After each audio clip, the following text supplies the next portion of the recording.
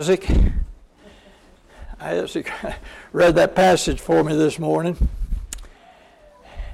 One thing I enjoy about coming to Denton every first Sunday, I don't know how long we've been doing that. Do you, Yancey? It's been a while. I remember there were times when I held meetings here when they ran about 3 or 4 people in a service, and it's great to see such a good crowd that you've got, and want to compliment those that have hung in there, persisted and all. And like I said, appreciate Isaac reading that for me. When I was younger, first got into evangelistic work full time, I was the only guy among our brotherhood or our brethren that was in full-time work. And I was run to death. I had gospel meetings scheduled 3 and 4 years ahead of time. I hated to do that, but there wasn't any other choice. Most of those meetings were Friday through 2 Sundays, 10-day meetings back during those times. And so I was run ragged, not because I was really good at what I did, but I was the only one, as far as a young fellow that was in full-time work that could do that. We had fellows that had jobs and held meetings and did work like that on the side. But I appreciate that very much. But I appreciate now, I used to pray the Lord send another evangelist too. I didn't figure on 35 or 40. Listen, brethren, the Bible says the Lord is the head of the church. That's not a title, just a title. It is a title, but it's not just a title. We get to thinking maybe the Lord doesn't take a hand in affairs. Couldn't prove it to anybody that's a skeptic, Sometimes we don't even realize it, but the Lord's the head of the church. He's run the church before you and I came on the scene.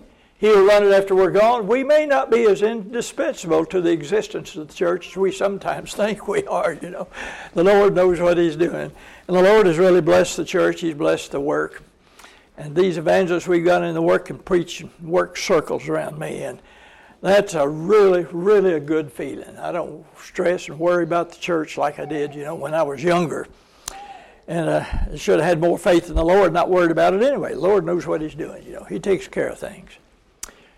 But one thing I like about talking to Denton, on first Sunday each month, I usually get to have most of my kids and grandkids in the audience. And that's great. And of course, these boys and all are taking, Jacob participated in services, and Tanner will read for us this evening. My grandson Brandon's here, and they're all involved in the church, and that's a good feeling. That's a good feeling.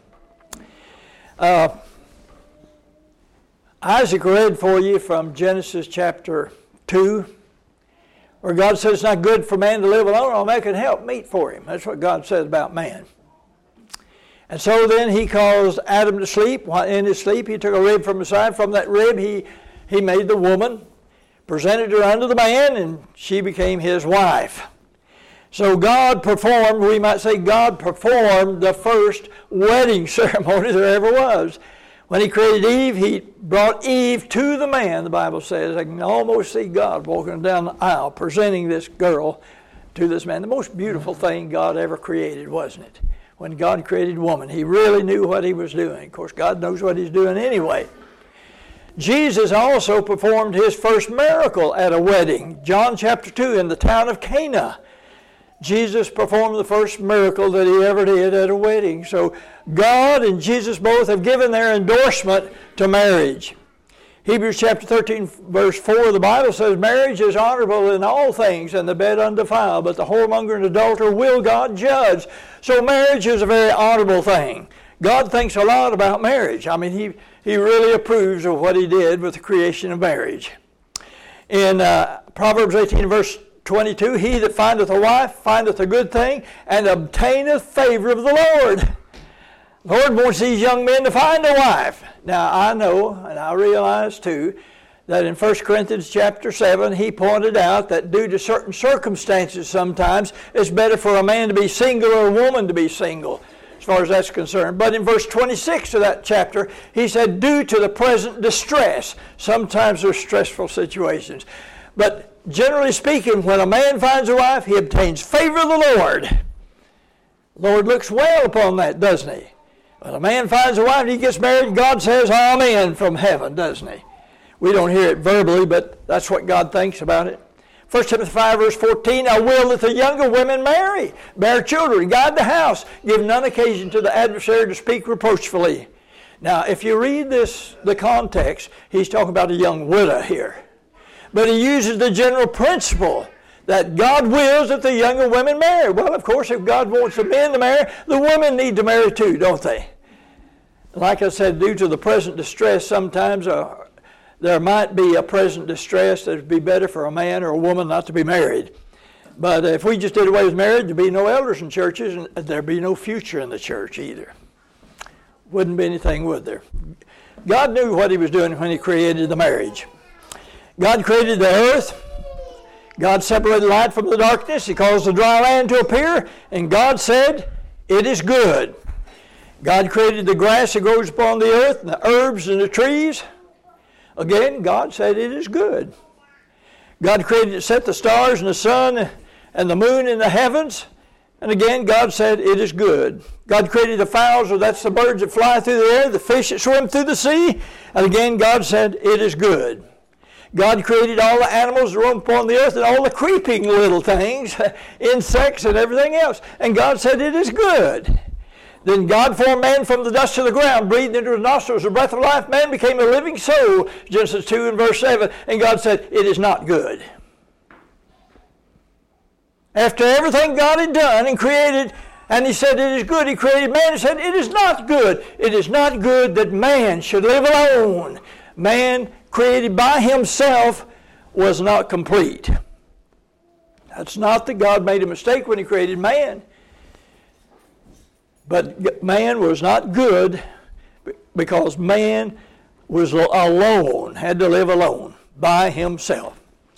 So we'd like to talk about marriage this morning. There are different purposes and different reasons for marriage. One, as we noticed in Genesis 2 verse 18, it's not good for man to live alone. One of the important purposes of marriage is companionship. It wasn't good for a man to live alone. He created the woman.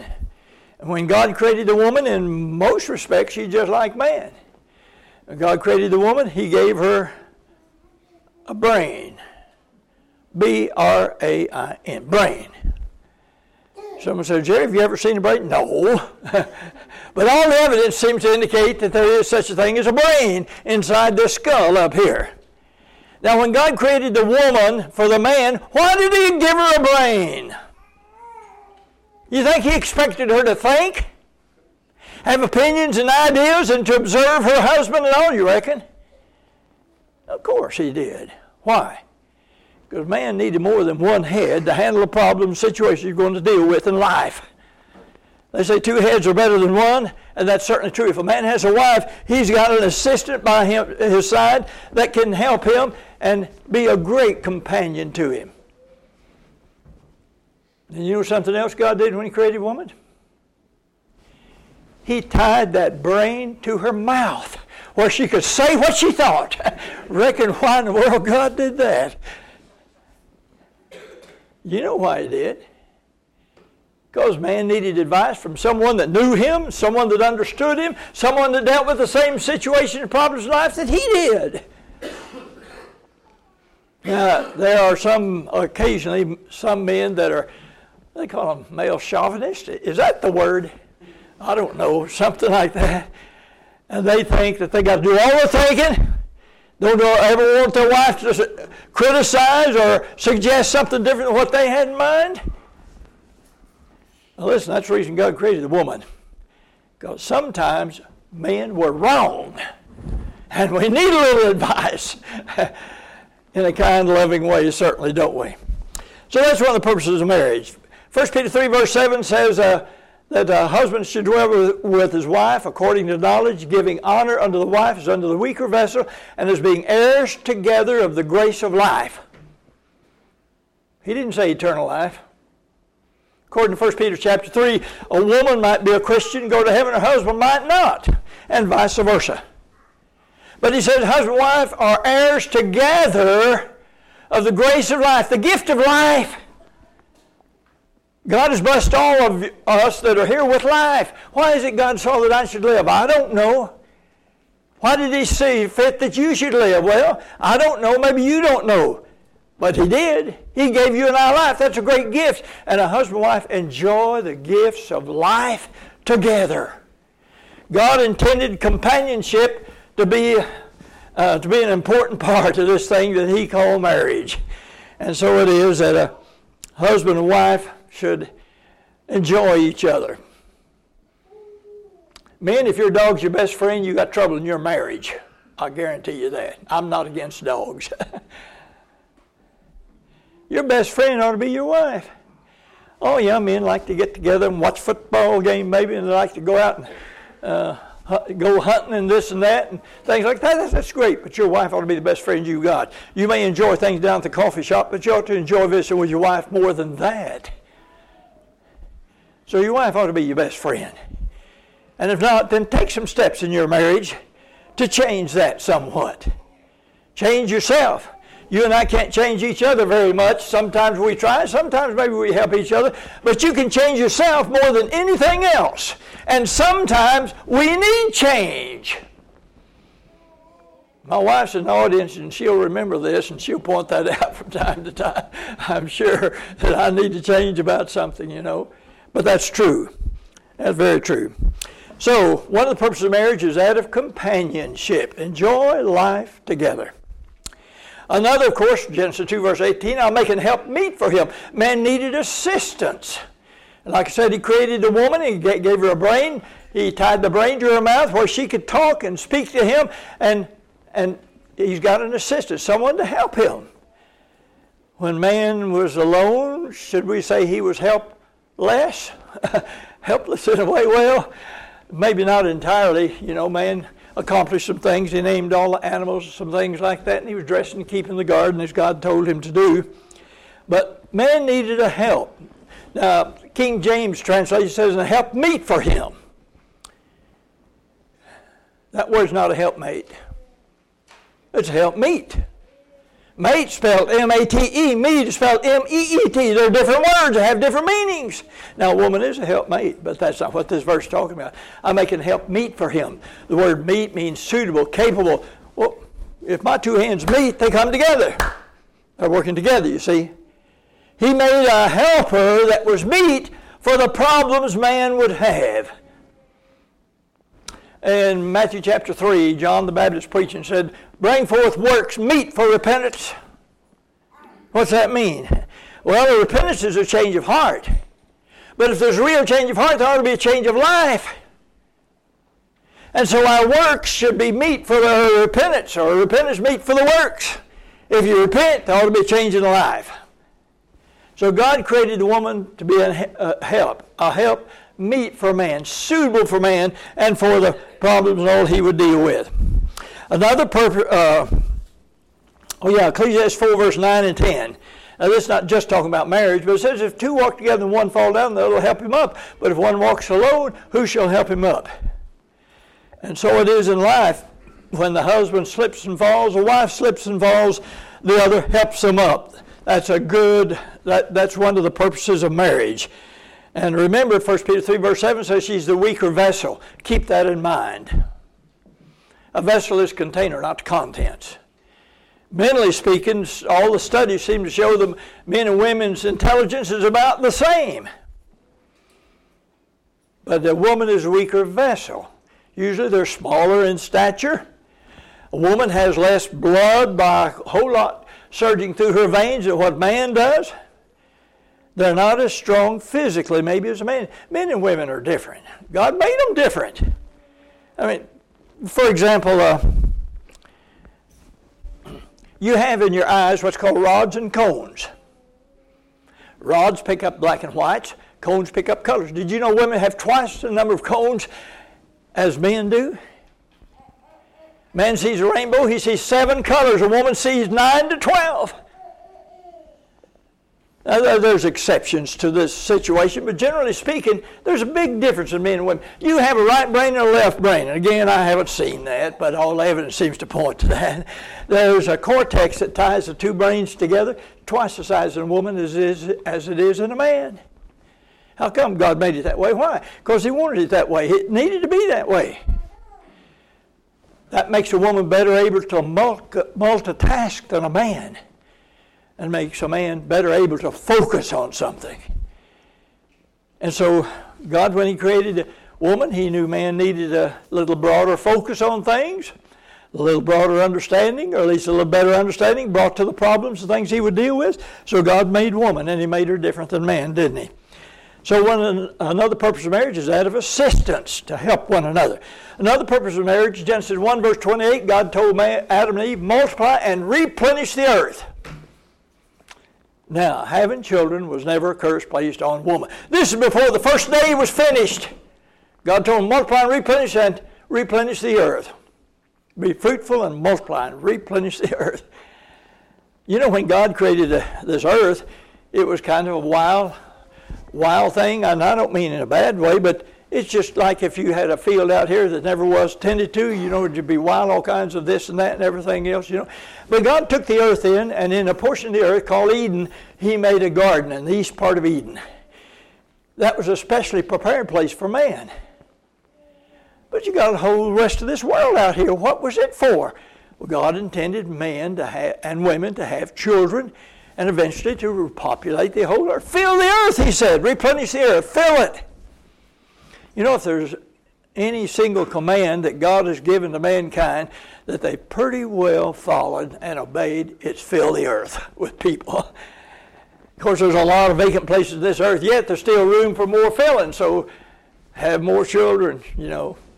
God intended men and women to have children. That was part of God's plan from the very beginning. Psalms 127, 5 verses. Verse 1 says, except the Lord build a house, they labor in vain that build it. And we talk about the church there, and we apply that to the church many times.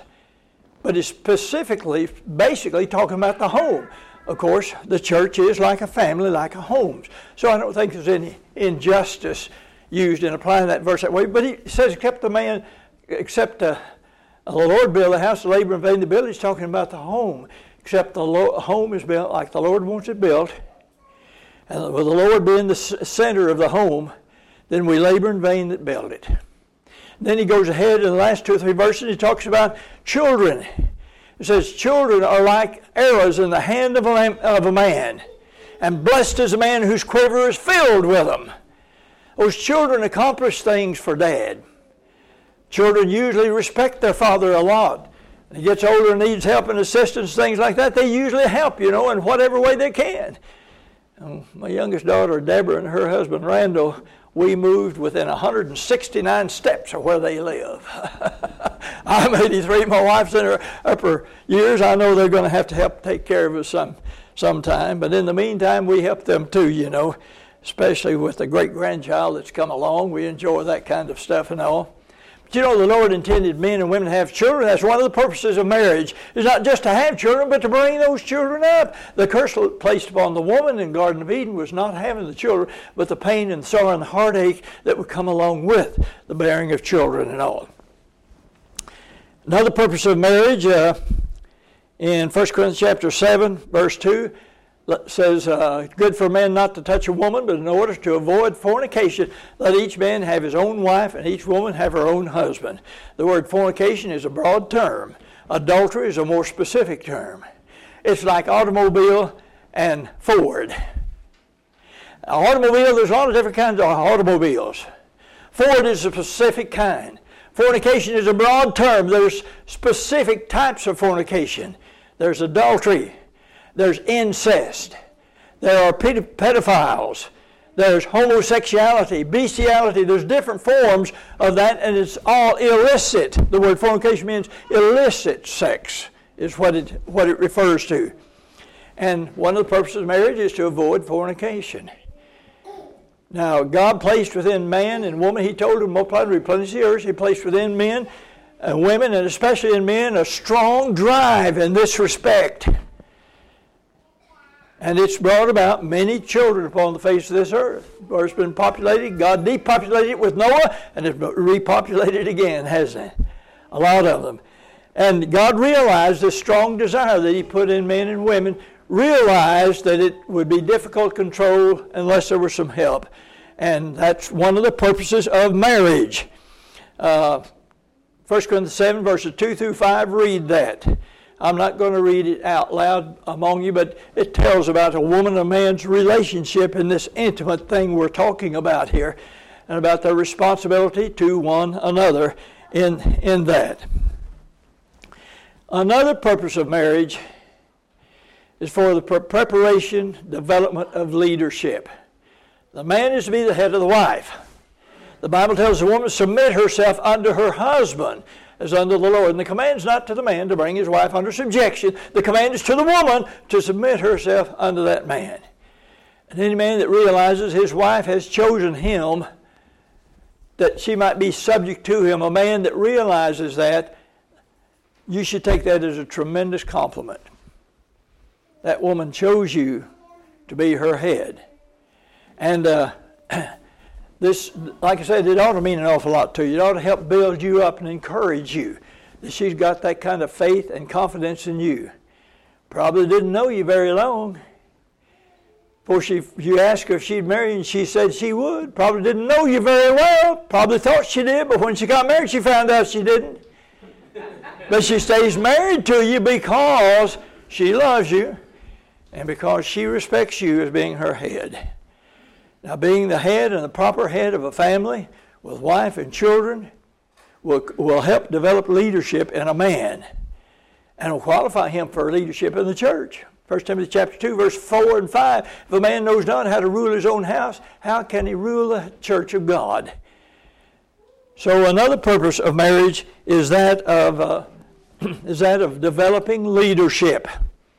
Knew a young fella, still know him.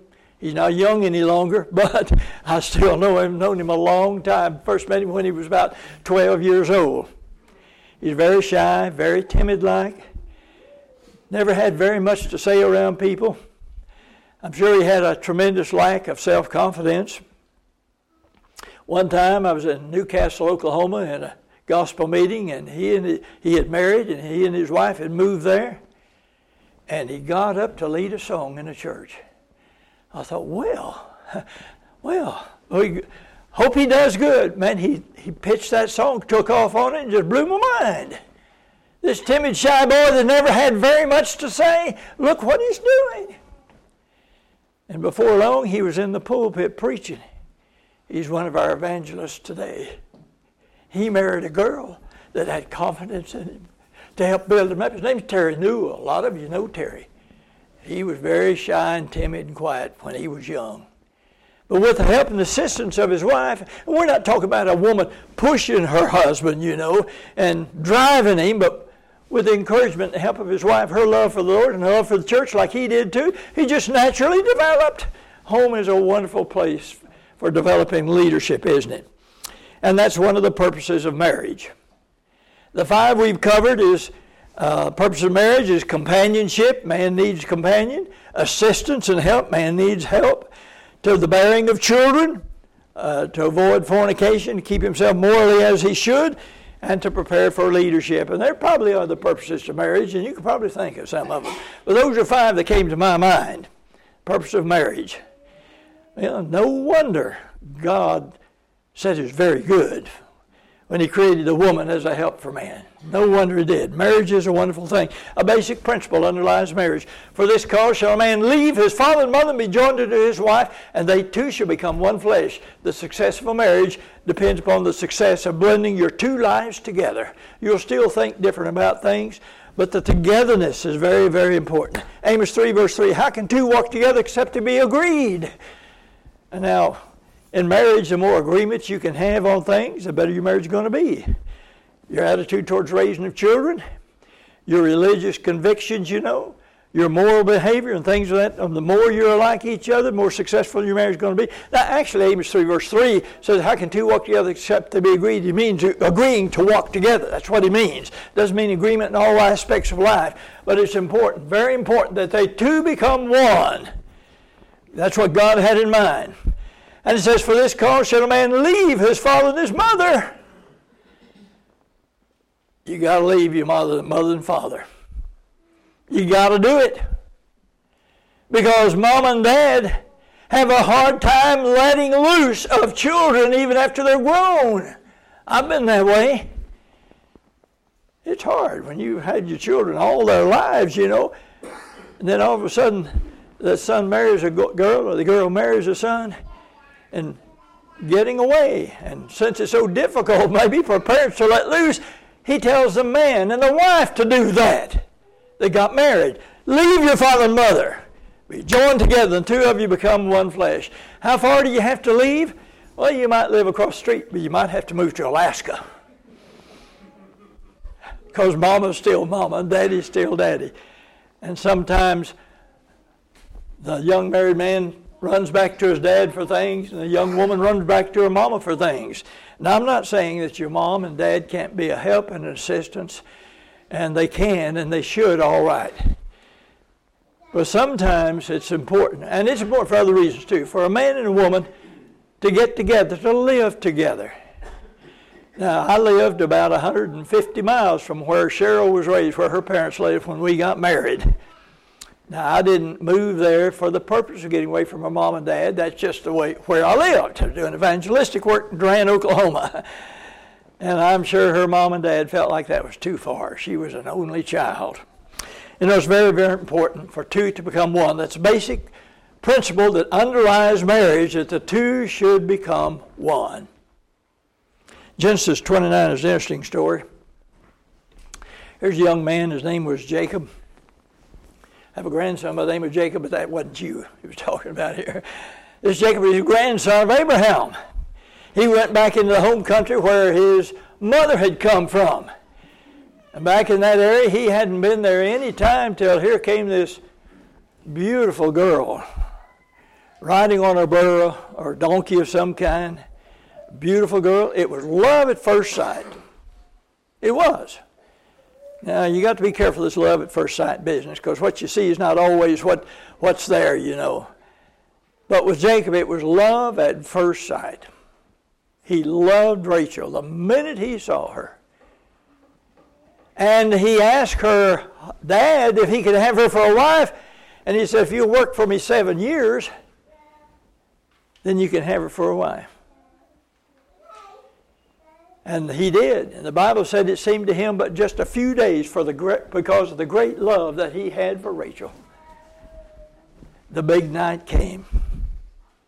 The wedding ceremony. I don't know the details of how it took place at all. I don't know. I don't know what kind of ceremonies they used back in those times. But Jacob got married that night. The next morning he woke up, he'd married the wrong girl. Rachel had a sister by the name of Leah.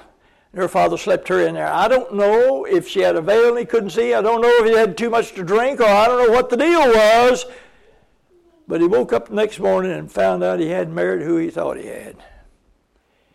Many young man, many young girl have gotten married, woken up a few days, a few months, a year or two later, and found out they didn't marry who they thought they married. That girl, that boy wasn't exactly what they thought that he was or she was when they got married, you know. Young folks, when you get married, don't throw your head away. I know you need that special feeling in your heart. I'd say don't throw your heart away. You need that special feeling of affection for one another. It'll help you through some very difficult times. But when you get married, don't throw your head away.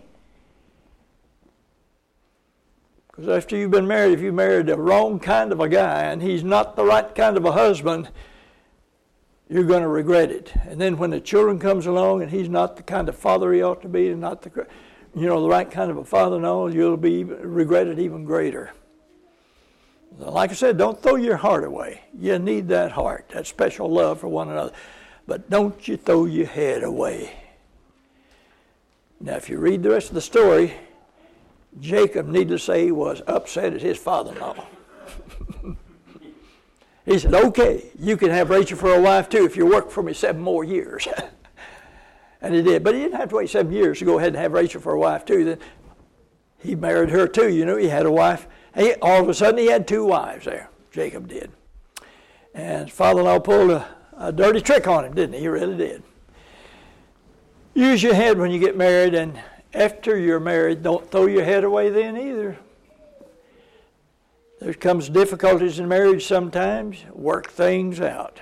Work them out. Especially if you're both Christians, you should know and understand God expects you to work your difficulties out. He knows you're going to have difficulties with one another. You're going to have disappointments. God knows that. God wants you to work them out. And if you do that, your marriage will be even stronger than it was. The lesson is yours this morning. We've got more to say about marriage. We'll say this afternoon. We'll get into that, into the responsibilities of husband and wife in marriage. But that's all we'll have to say for the morning. Now, if you're here this morning, you're not a child of God or not a Christian, we'd like to encourage you to be baptized into Christ for the remission of your sins. That'll help your marriage. It's a whole lot easier on a woman if her husband is also a Christian, and vice versa. It's a lot easier also on a man if his wife is a Christian. You'll do great, wonderful things for your marriage by obeying the gospel. Now, that's not the main purpose of it. The main purpose is the salvation of your soul and obedience to your Lord Jesus Christ, who died upon the cross and shed his blood for you. That's the main purpose of being baptized into Christ, that your sins might be forgiven and wiped out. If you're here this morning and you'd like to be baptized into Christ, we'd like to encourage you to do that. You need to believe in the Lord Jesus Christ with all your heart. John 8 verse 24, you need to repent of your sins. Luke 13 verse 3, you need to confess your belief in Christ. Romans 10 verses 9 and 10. And certainly, as we said, then you need to be baptized into Christ. There's a baptistry here. Well, there could be water in it pretty quick, unless your water pressure is like it was in Denison, Texas when I was young. It took 3-4 hours to fill a baptistry. But if you'd like to be baptized into Christ, there's sufficient time this morning. The biggest hold back on you becoming a child of God or a Christian is that repentance thing. That's a change of the heart. That's when you make up your mind. I want to change my life and give my life to the Lord and be baptized into him for the remission of our sins. And I can't repent for you. I can baptize you, or some of these other brethren can baptize you. We can listen to your confession, your belief in Christ. But we can't turn that repentance knob on. Every preacher wishes he had the kind of words that he could speak that would just open a person's heart for them to respond to the gospel. But you can't do that. You're the one that controls repentance in your own heart. That's all up to you. God made you a creature of choice, and he's not going to make you become a Christian. He's not going to force you to do it, and we're not going to either. But God wants you of your own will and desire to turn your life towards his Son and towards him and become a Christian and live a Christian life. So if you're here this morning, you'd like to be baptized into Christ, we're going to sing an invitation song, encourage you to come. If you desire the prayers of the church, we'd invite you to come too. Will you come while we stand and sing the song this